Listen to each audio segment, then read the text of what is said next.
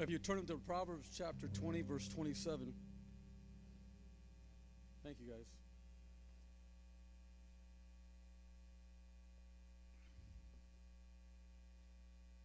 When you have it, say, I got it.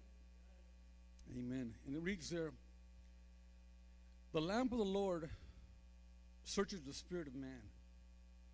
It searches out his innermost being.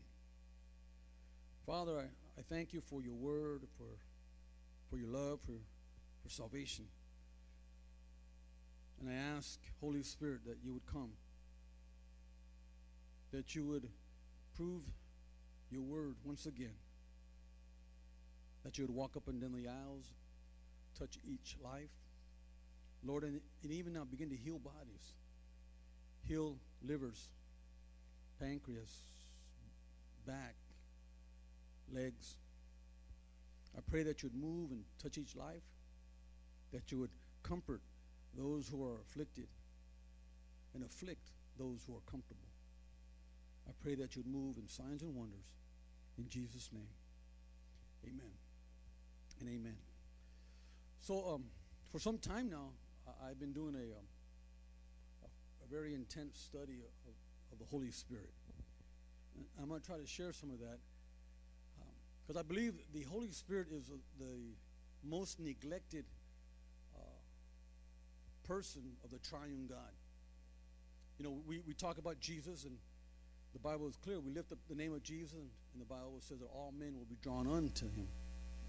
We give glory to the Father, and sometimes the Holy Spirit just kind of left out, which is, to me, they're very dangerous because Jesus is no longer here. In fact, the Bible says that Jesus is at the right hand of the Father, interceding for us. Now think about that. We were so bad, God had to pray for us. So he's there. But it is the Holy Spirit. He is the operating agent here on earth. Nothing you do is accomplished unless the Holy Spirit is doing it through you. People say, what would Jesus do? We already know what Jesus do. Read the gospel. In fact, I don't really care what Jesus do because I know what he will do. I'm more concerned, what are you going to do? And so as the Holy Spirit is neglected, and if you look out throughout history, you'll see that Christianity moves from place to place. It never stays in an area.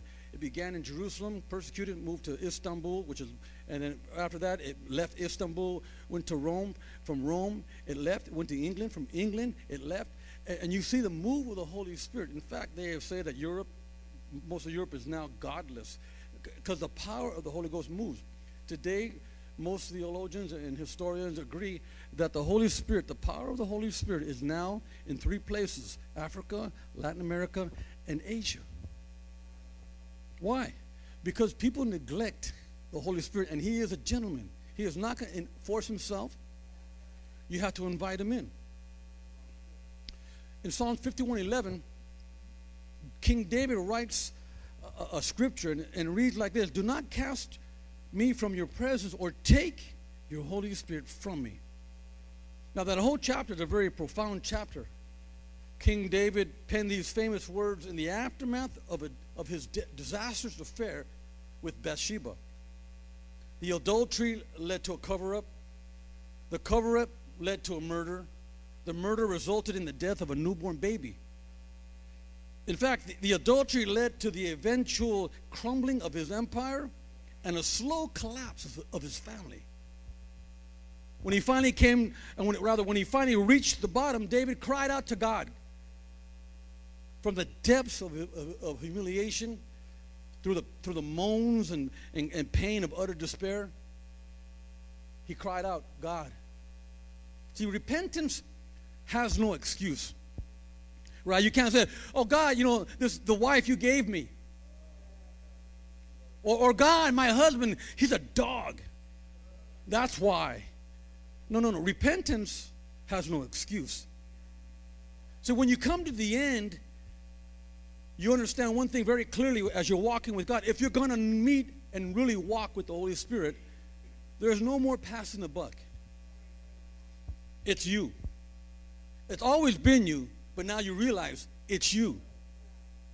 See, when he finally came to his senses, he realized his sin was treason against God.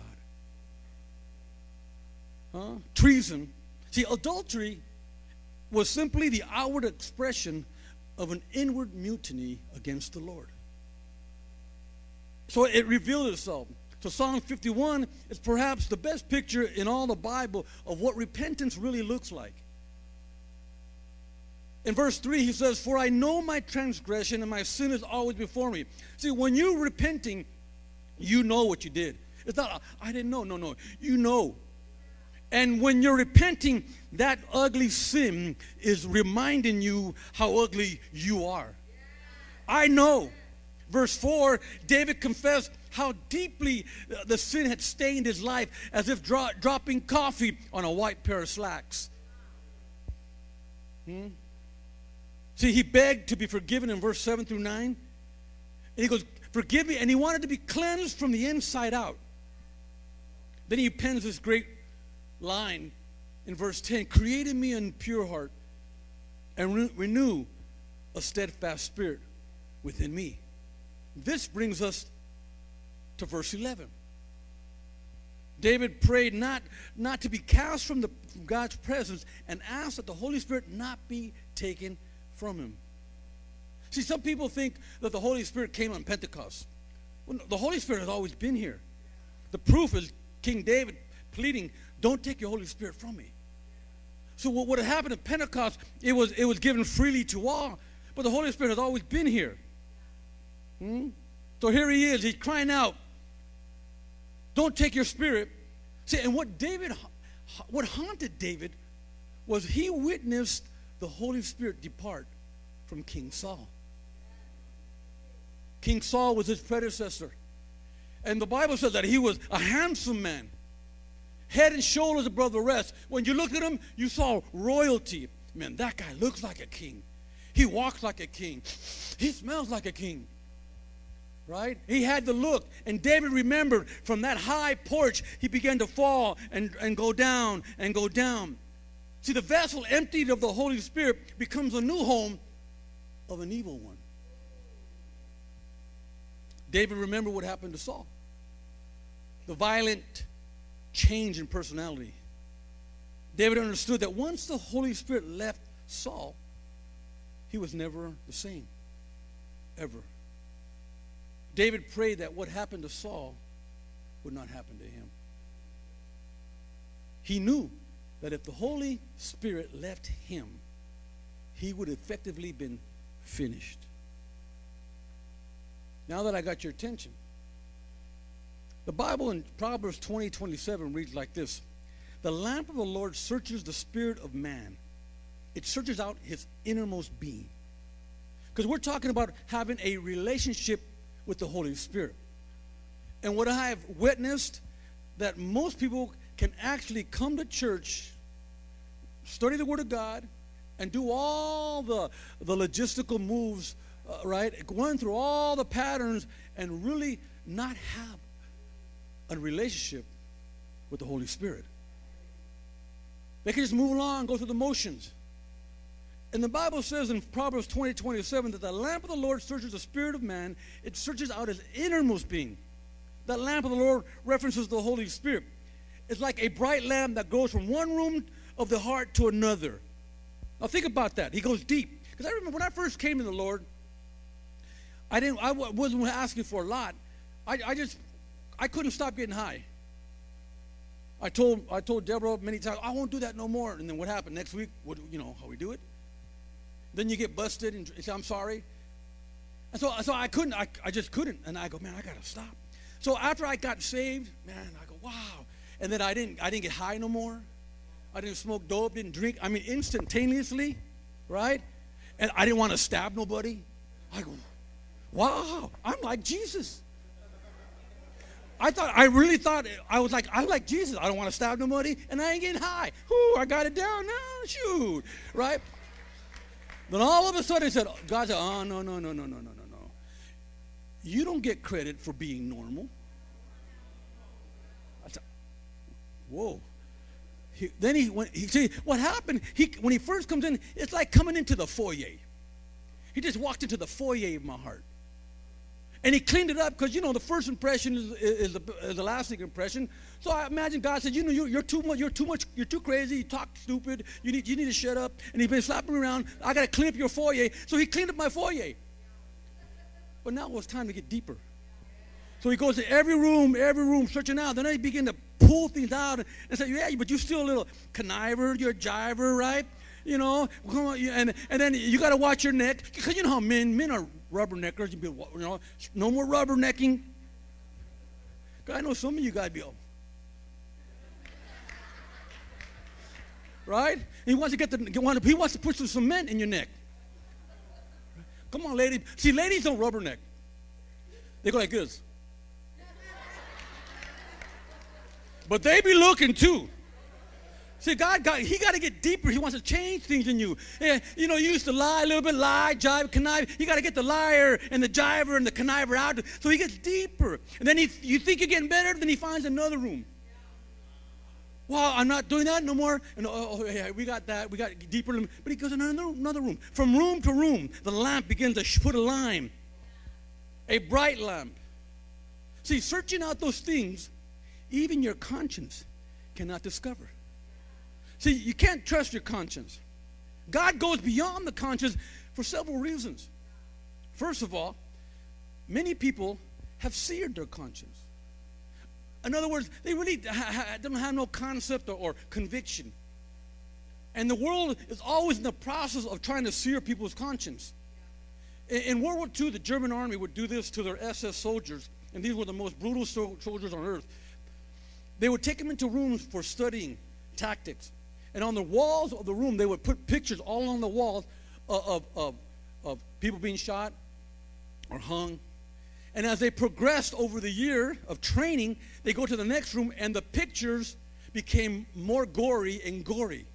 Until finally, when they're finishing their training, the pictures on the wall were of people being beheaded by other soldiers, of people stabbing babies with swords, and it was getting uglier and uglier to the point that when these soldiers graduated, they were able to effectively do the same thing that the pictures were teaching them.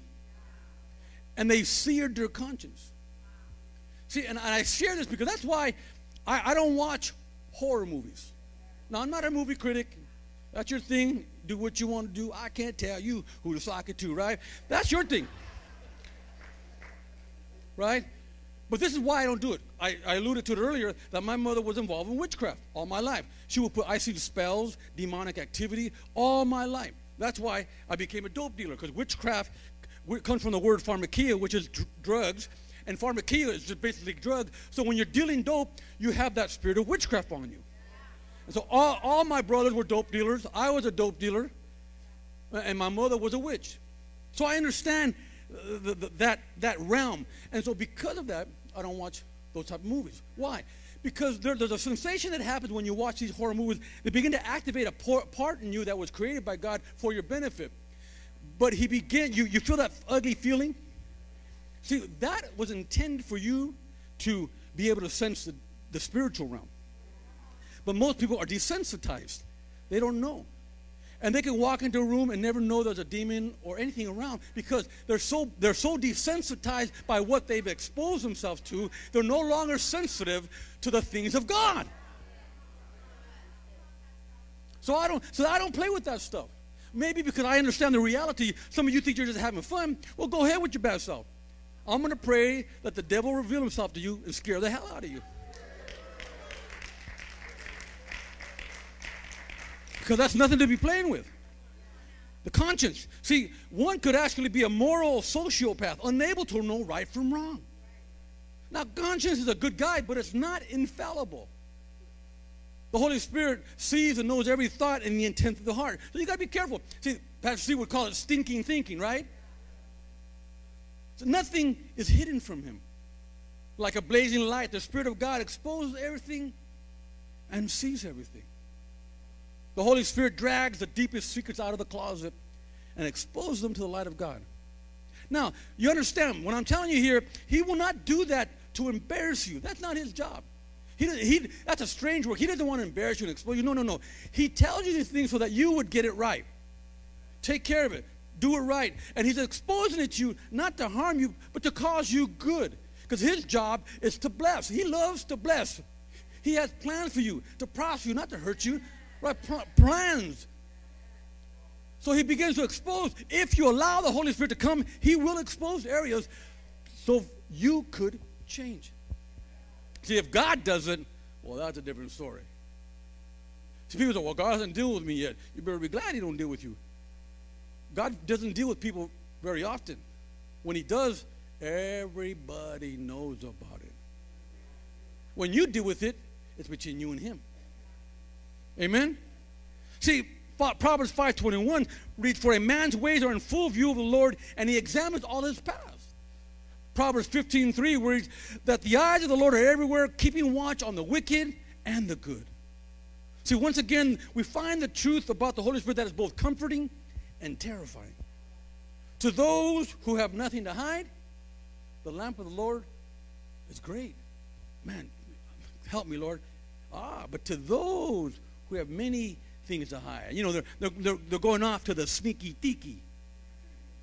They're out there doing their shucking and jiving, thinking nobody's looking. Listen, my friend, you have much to fear. See, then if that's the case, how should we live? Paul says that I am an open book. See, we have to live openly. I'm in a written epistle. In fact, he said, I'm a written epistle so everybody to read. We should be willing to let everybody into every room of your house. If we're not willing, there's something you're up to. What are you doing?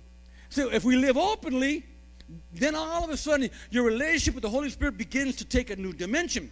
However, most people don't like living openly. They're like, you know, I'm a private person. Okay, good. You'll be private by yourself.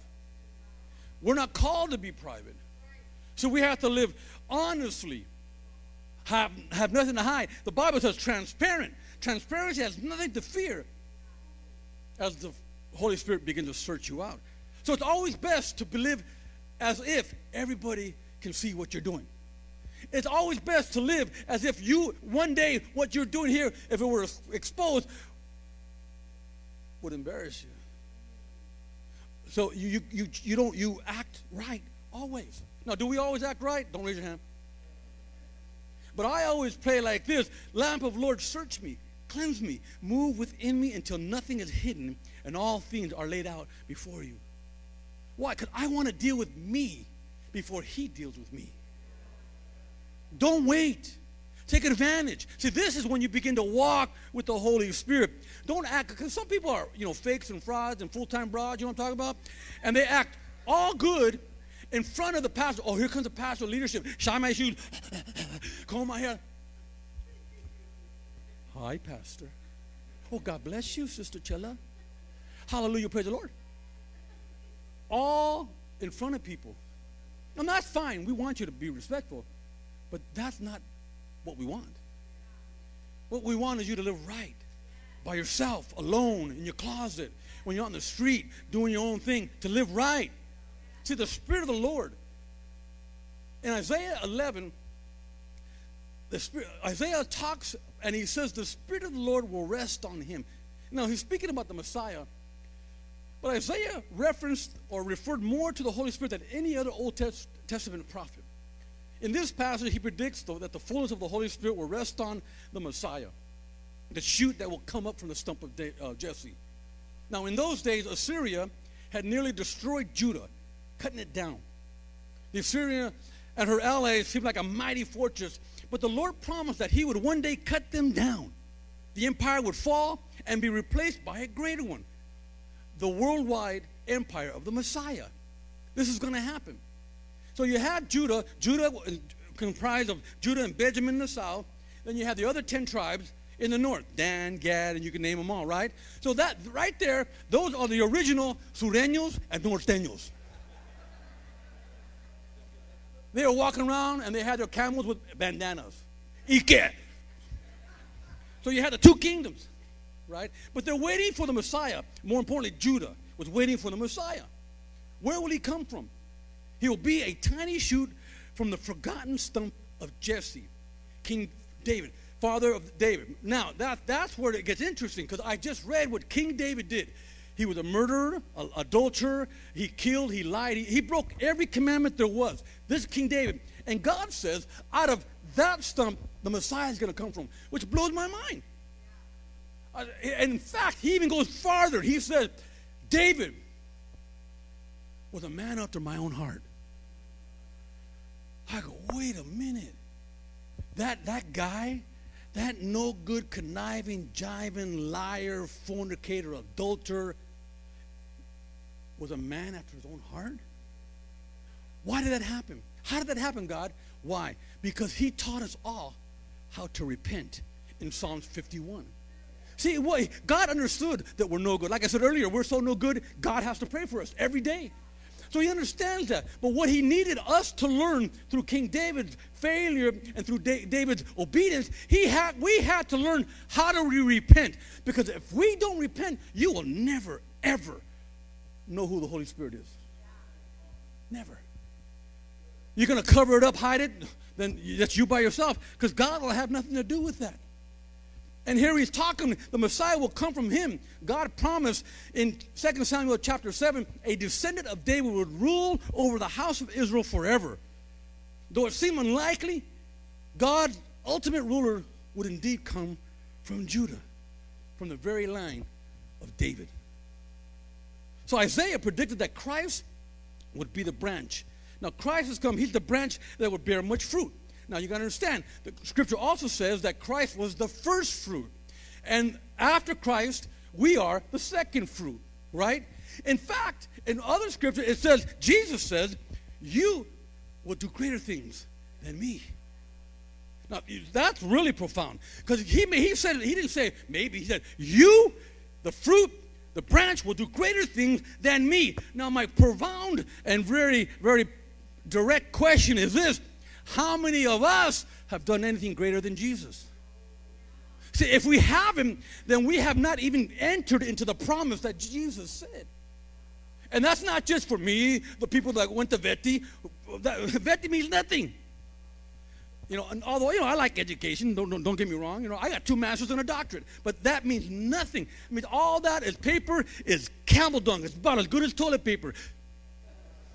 Because those degrees and those teachings will mean nothing. Because let me tell you, when you come in contact with a demon, he's not going to say, now, did you get your master's in leadership or economics or theology? He ain't going to ask nothing of that. He'll probably pants you. He say, well, I want the devil to say, Jesus I know, Paul I know, and I know you. I'm getting the heck out of here. That is done one way, and that's having a relationship with the Holy Spirit. A relationship with the Holy Spirit. When I came to Colorado Springs, Nicky takes me in his arm. I'm like his son, right? I'm with him almost twice, 3 times a month, all month. Take me on his arm. 20 years ago, he said, Albert. No, he talks. Albert, never take for granted the Holy Spirit. And at the time, I go, whoa. This guy's a trip. What is he talking about? You know, why did he tell me that? Why is he messing with my mind? Right? Now I know. I'm understanding. It's the Holy Spirit that moves in power, in might. It's the Holy Spirit. So Isaiah predicted that Christ would come from the branch bearing fruit, a ruler who would prosper and benefit many people. Isaiah 11:2-3 predicts that the Spirit of the Lord will rest on Christ. See, and why do I say that? Because the Spirit of the Lord will also rest on those who submit wholly. Now, that's a big difference, because people have this misconception that if they come through the door, come down here and say this prayer, I open my heart to Jesus, and now you're saved. And then they cry, you know, mocos on the carpet. They go through all that mess, right? But that is not enough. No. See, the Holy Spirit will only dwell with them who have submitted wholly. What do I mean holy? Everything you do revolves around the mission and the call that God has given us. Everything you do. You go to work, well, yeah, you pay your bills, but you go to work to fund God's work. Huh? You might go get a car. I hate that. This is what bugs me there. Pastor, God bless me with a car. He blessed you with a car? Yes. He blessed you with great. Why? What great? Because right now, God wants to use it. We got to go pick up 4 or 5 people to come to church. Awesome. Wait. They go, wait. Well, Let me look at my schedule. So I tell people, look, you don't need God to bless you with a car. You need a job if you want a car. But when you say God blessed you with a car, then you better be ready to give up the keys to the ministry. Or keep it. Don't say that. That's your car. See, but those who are wholly submitted say, yep. In fact, Pastor, I didn't just get a car. I got a van because I want to use this for the ministry. Oh, God gave you a car.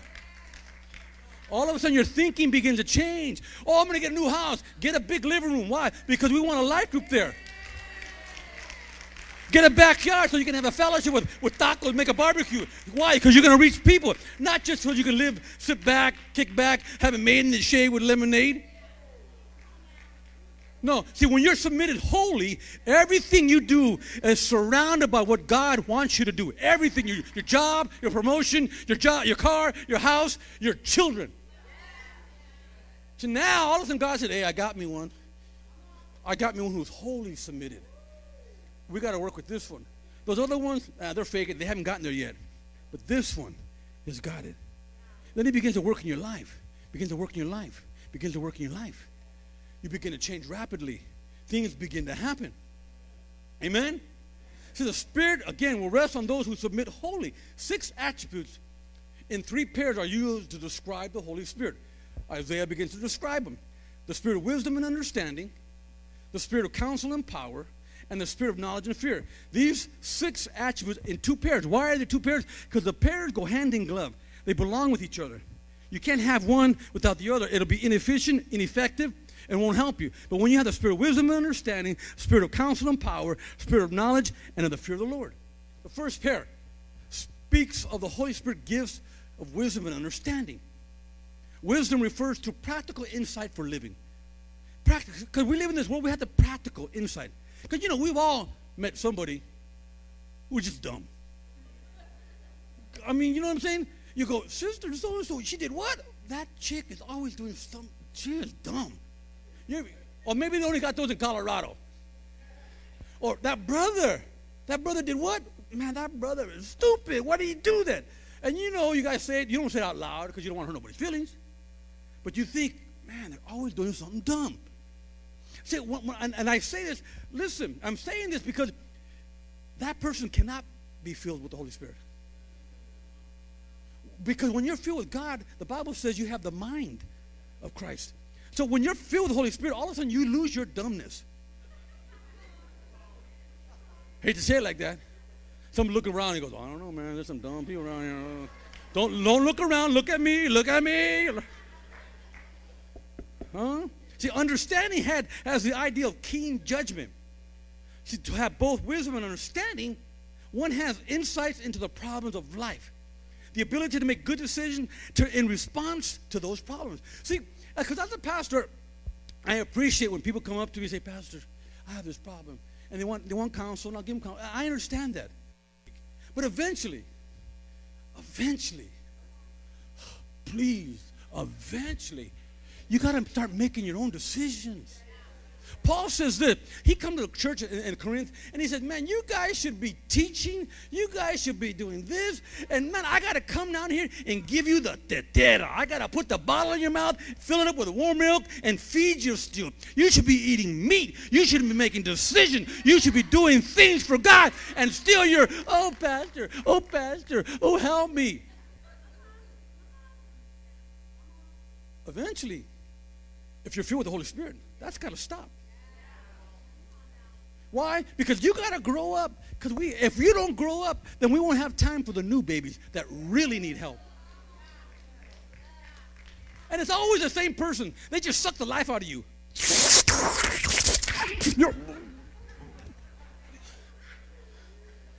And then after church, you're all sucked up like you've been on crack for 10 years.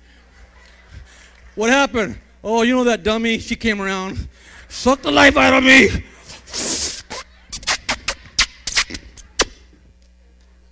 Help a brother out.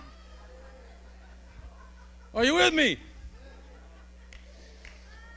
So you have to have some wisdom and understanding. See, Jesus' example, remember, she came up to the woman in the well and she's drinking water, right? And Jesus looked at the water, but he didn't look at the obvious. Never look at the obvious. He looked, wait a minute, this woman, I know what she wants. He goes, you're thirsty, but I got some water. It's better than that. You never thirst again. What are you talking about? He began to explain God. He goes, oh, no, I can't do that. Why? Because I'm a Samaritan, they're Jews. We're prejudiced, and we don't get along. See, that's not your problem. He was getting past the problem, what you need. He goes, no. God doesn't care about where you came from, what color you are. He don't care if you're black, white, jalapeno. He don't care about all of that. He is just looking at the heart. And so we went past the prejudices. He went past who she was. She goes, I know who you are. You had 5 wives. And in fact, the dude you're shacked up with now is not even your husband. And he didn't even address that problem. Let's get past that problem. That's not your problem. He goes, you want to worship God. And those who worship God worship him in spirit and in truth. That's what you need. See, when you have the Spirit of God, you get past the crying, sniveling church member. You go, that's not your problem. Well, let's get back. This is your problem. You need to learn how to worship God. You need to get a hold of God. You need to go get on the throne of God. Right? Because, people say, well, I haven't been dealt with yet. Listen, my friend, Jesus died on the cross. He's already dealt with everything. You just got to be open to it. Just say, okay, God, everything. Because I was messed up. Man, we were smoking PCP and doing dope. We were kids, right? Young kids, man.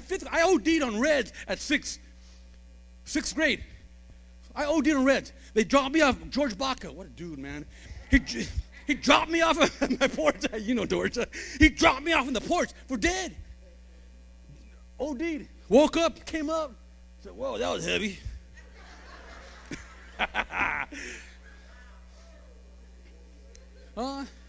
So my mind shouldn't be here. But when God came into my life, Pastor Stephen said I changed radically. Because I know when God got a hold of me, I didn't know if I was getting my senses back. I didn't know where I was going to come. God got a hold of my mind and reorganized it. Put it in the right spot. I did too much stuff. That's what happens. God comes in when you're walking with the Holy Spirit. See, I pray always, Lord, without you, I'm a lost child, wandering through the streets. Send your Spirit to show me the way I should go. Because I ain't that confident to know what to do. I used to think I was confident. I got this. I don't know. I done bumped my head. And I'm talking about after getting saved. You know what I'm saying? I said, oh my God, why did I say that? They're all after me. I learned something. The second pair speaks of the Holy Spirit's gifts of counsel and power. The spirit of counsel and power. See, this speaks of the moral insight in heroic purpose. Isaiah 9:6, he says that the Holy Spirit will be called a wonderful counselor.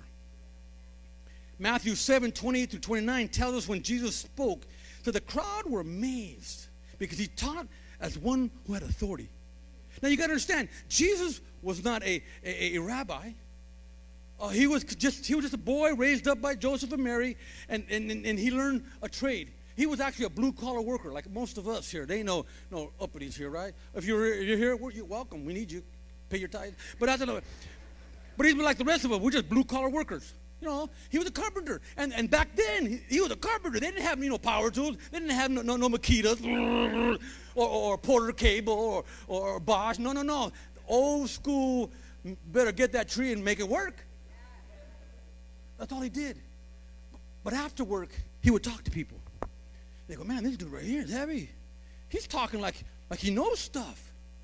Like he has authority. Right? They were amazed at him. So we often think of Christ's power solely in those terms as miracles. Healing the sick, which he did. Casting out demons, which he did. Making the lame walk, raising the dead, which he did.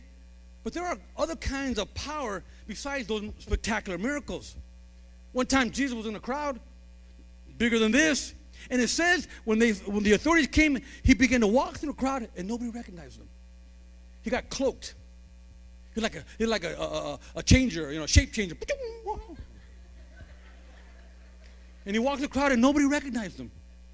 Right? See, you don't even recognize me. Power. He had that ability, right? It's like this. You ever wonder why people in Victory Ridge go to the worst places and they're safe? Think about that. It's not like we're bad. We always try to get proud. Well, I grew up in the neighborhood, man. Nothing afraid of nothing, man. Shoot. And that's all pride. I was in Cape Town. And we went to when we went to a ghetto called Colorado Park. And there was about 30, 40 guys. I remember we pulled off, right? And James jumped out. Like, what is he going to do? He's going to talk to the main guy. Because if we don't get his approval, we're in trouble. And I've been in a lot of neighborhoods. But I looked around, and there was all these guys looking at us, and every one of them were packing. I go, what the heck did he bring us here for? That was the only time I've ever been really, like, I'm afraid. I told Jose, we've come to Africa to die. I said, this is it, man. We're dead, man. We're dead. And James comes back. It's cool. I go, what do you mean it's cool? He said, we're cool. Nobody will touch you. Boy, I said, oh, thank you, Jesus. Oh, hallelujah. Right? How does that happen? That's power. That's the anointing that we are under. You don't take that for granted like we're from the neighborhood. No. That is the anointing that came down from Pastor Sonny to Pastor Steve. That's come down through us, and that's our anointing to work in power. That's not because of your relationship with the Holy Spirit. That's because of their relationship with the Holy Spirit. So if we're going to continue it, some of us have to continue that relationship with the Holy Spirit. To pass it on. Huh? See, the same Holy Spirit who gave Christ such awesome power, such awesome courage, now dwells in us. If he dwells in us. So I always pray, Spirit of God, fill me with your power so that I may speak when I need to speak and be silent when nothing more needs to be said. Last pair, knowledge and fear of the Lord. This relates to knowing God and doing his will. Knowledge refers to understanding of God and his eternal purposes of the world. That's different. You got to really look at this. We are inundated. We're always fed this. God wants to bless you, and he does. Okay, but you got to stay with me. God's going to do this, blah, blah. We have this list. And it becomes a man-centered gospel.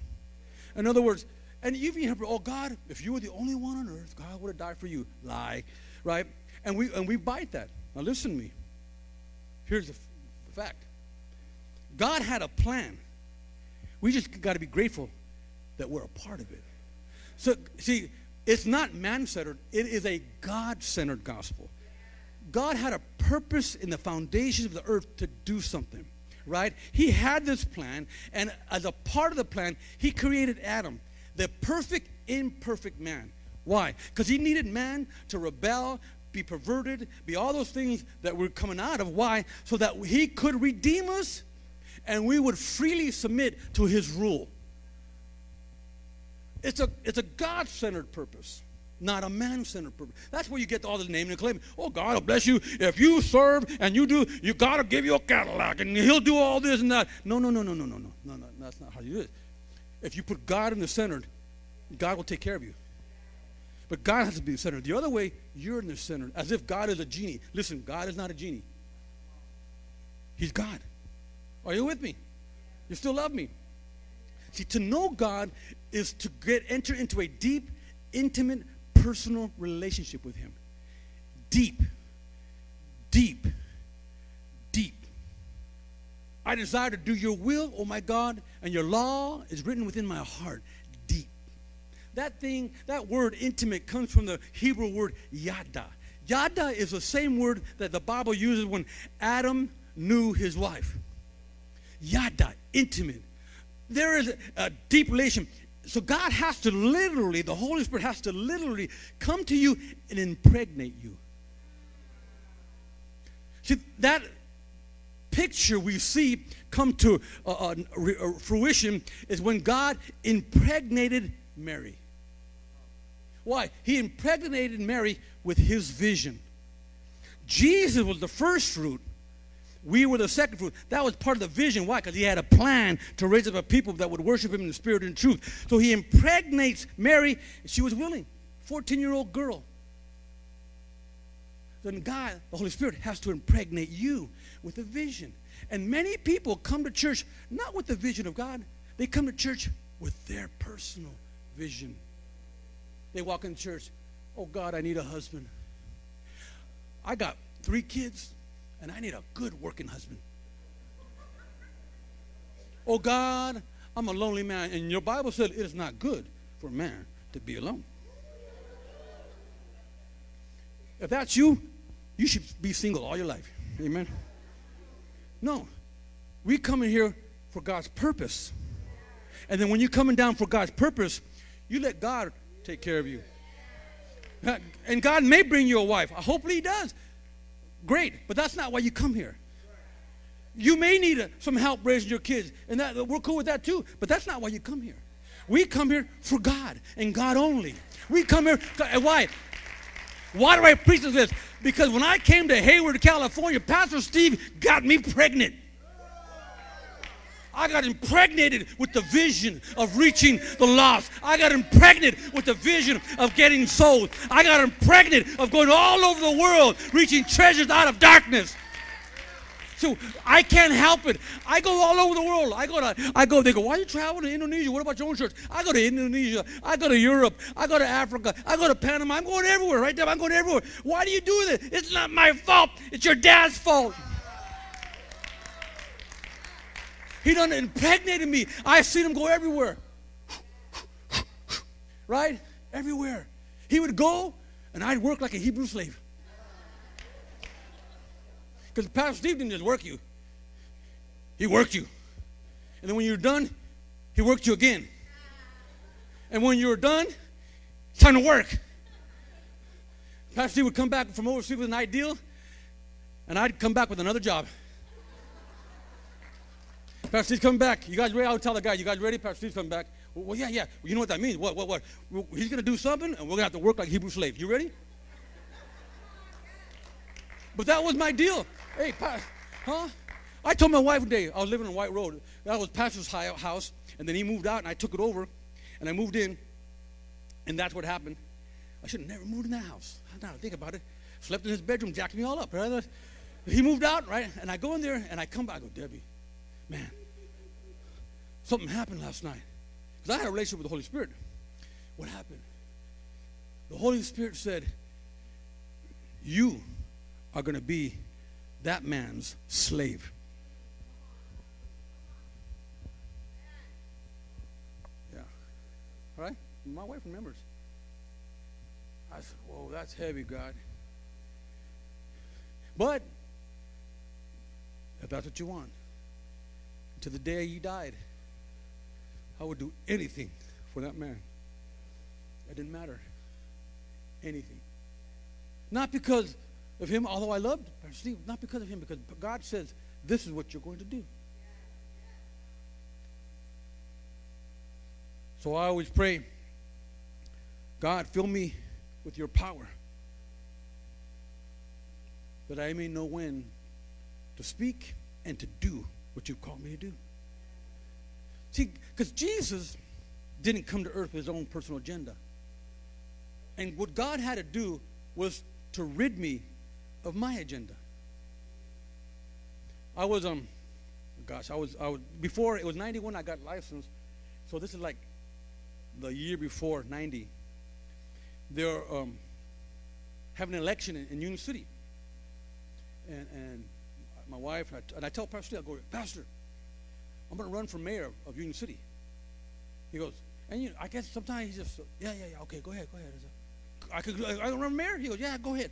So I said, cool. And I wanted to, right? So I called my dad, because my dad knew everybody. You know how my dad was. He knew everybody. He called the fire chief. He called the police chief. He even called Kitayama. Kitayama was like the mayor forever, right? And he called him and said, hey, my son wants to run for mayor.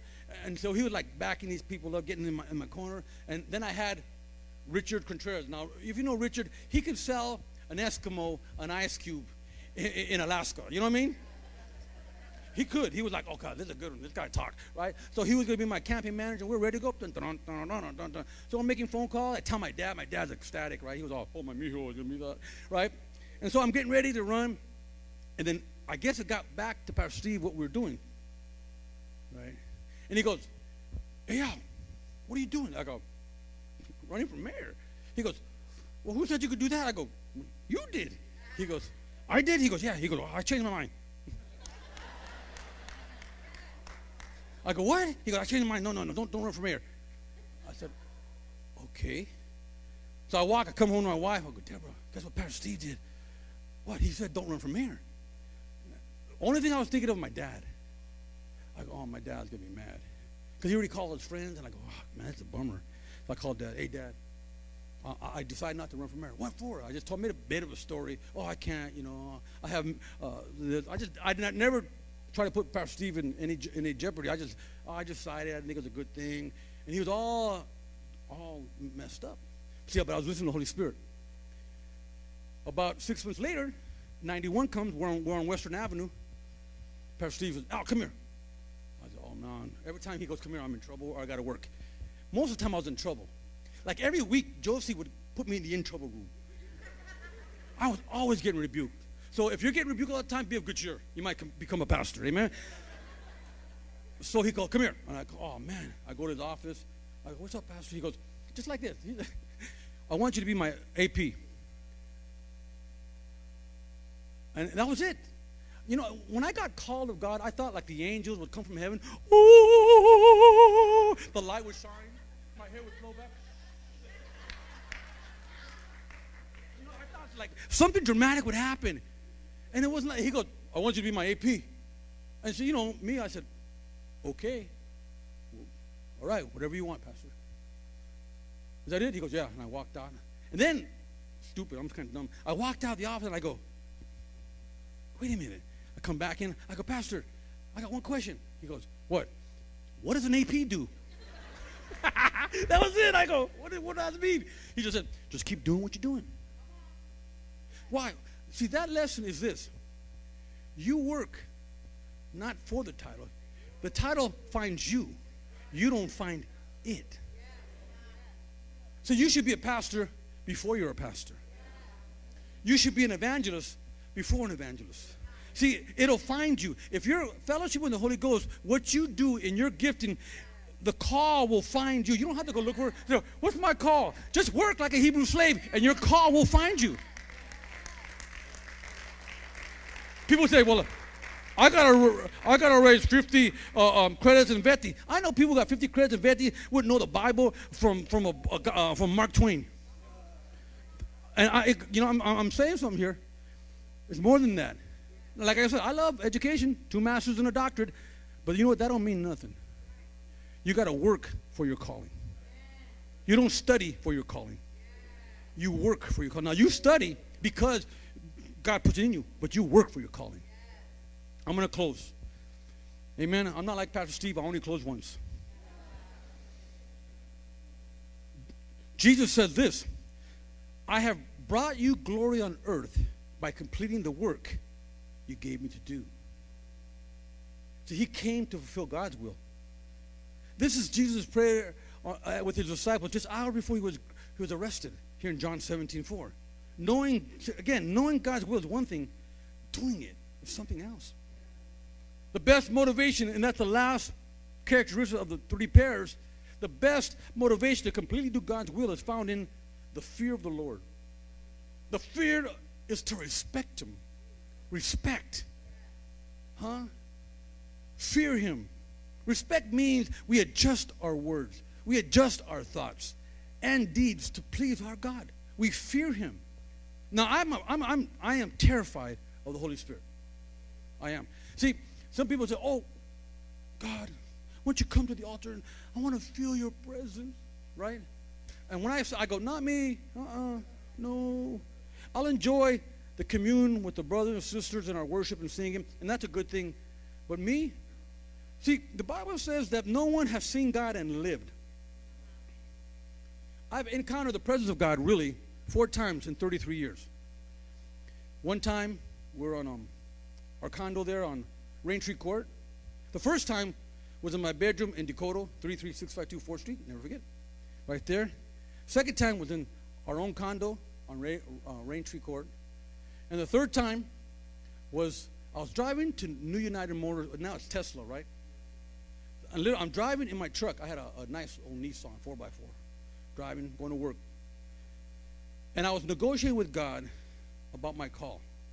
Because he wanted me to do something. He wanted me to sell everything. And I wanted to keep a little sum-sum. So I said, God, let me keep a little sum-sum. And I'll give you this, and I promise. Because I was making money. When I got saved, I was making $9,000 a month. This is over 30 years ago. Legal. No dope. Legal. Right? So I'm saying, oh, man, sell this. Sell it. I ended up living on Myrtle, right down the street in that supernatural house. Oh, it was awful. We had 2.5 bedrooms. Half of them was a bedroom with Johnny and his brother. They couldn't even put a full-size bed and walk around it. It was just a little tiny room. They were in there. And my kids, my baby, when she was born, we had no room for a crib because the back room was discipleship room, and I had 8 disciples in the making that I wanted to stab, but I couldn't stab because I got saved, right? And then in my bedroom, we had a dresser, and the bottom dresser drawer was my baby's crib. And here I am. I had started making $9,000. I'm down to that. I'm saying, God, look, I done sold this property. I done sold that property. I got rid of everything. Come on, give a brother a break. Let me just make some deals. I was in the real estate. Let me make deals, and I can keep doing this. I'll give, 50-50. This is how I'm talking, because I didn't really understand God. 50-50. That's a good deal, dude. I mean, you're just sitting up there. I'm down here. I really was naive. I was very naive back then. I knew, the streets, but I was naive to God. I was really naive. And I'm having to negotiate, and he ain't going for it. 60-40. And then finally he got tired of me, like, shut up. And he jumped in my truck, and I drove off the road in front of Numi into the big field, into a ditch. Boom! I drove into the road, and I couldn't see nothing. It was just dark, just cloud, and I'm like, okay. I give. I'm sorry. I didn't mean to negotiate. Okay, I'll do anything you want. And as soon as he knew that I meant it in my heart, poof, the road opened up. I seen there's the factory, the front gates to my right. I go, whoa, that is heavy, man. What's going on? And then right away you're thinking. I'm thinking, man, I done took too much window pane acid. That's the first thing I thought. I did too much drugs. I'm, well, what's going on with me? What is happening? What is happening to me? I was tripping. And the Holy Spirit said, you're getting to know me. Huh? And he gave me his fear. His fear. So I believe that is what's lacking today. People don't fear God. And I'm praying that everyone here gets a little added dose of the fear of the Lord. Because the fear of the Lord will make sure you do his will. Go ahead, give the Lord a hand of praise. If we take these 6 descriptions together, we have a picture of a mountain-moving disciple. See, disciples have the ability to understand the problems of life. Disciples know how to make wise decisions to help others. Disciples speak in such a way that others want to listen. Disciples show heroic grace under pressure. Disciples know God deeply and intimately. Disciples strive to please God in all that he or she does. Everything. God promised to send a man who would be perfectly controlled by the Spirit of God. So God sent his Son. And in the same respect, the same manner, in like manner, God sends you. Sends you. Sends you. And those same attributes of the Spirit of God will rest on those who say, okay, I'll go. So when you say, yes, I'll do it, that doesn't mean everybody's going to send out. No. On the contrary, very few does God really pull out. The vast majority stay here and do. But you know what I'm talking about. The Spirit in you understands what I'm saying. Spirit speaking to Spirit. Jesus came in the power of the Holy Spirit. So must every believer. We must come and go in the power of the Holy Spirit. He lived in the power. We could do the same. He died and rose again in the power of the Holy Spirit. That same power that raised Jesus from the grave gives you the grace The power gives you all you need to pick up your cross daily and follow him. There's no excuse. Sin has no excuse. Repentance understands that. Jesus set the example. He showed us what God is like. He also showed us what it means to be fully dependent on the power of the Spirit. So I pray, Lord Jesus, may I never take your blessings for granted or feel that I have advanced so far that sin cannot touch me. Lest what happened to others should also happen to me. Lamp of Lord, search me, cleanse me, move within me until nothing is hidden and all things are laid out before you. Lord, without you, I'm like a child wandering through the streets. Send your Spirit to show me which way I should go. Spirit of God, fill me with your power so that I may speak when I need to speak and be silent when nothing more needs to be said. Father, I thank you for giving me such a clear example of the Spirit-filled life. Help me today to follow in Jesus' steps. Amen. If the Holy Spirit spoke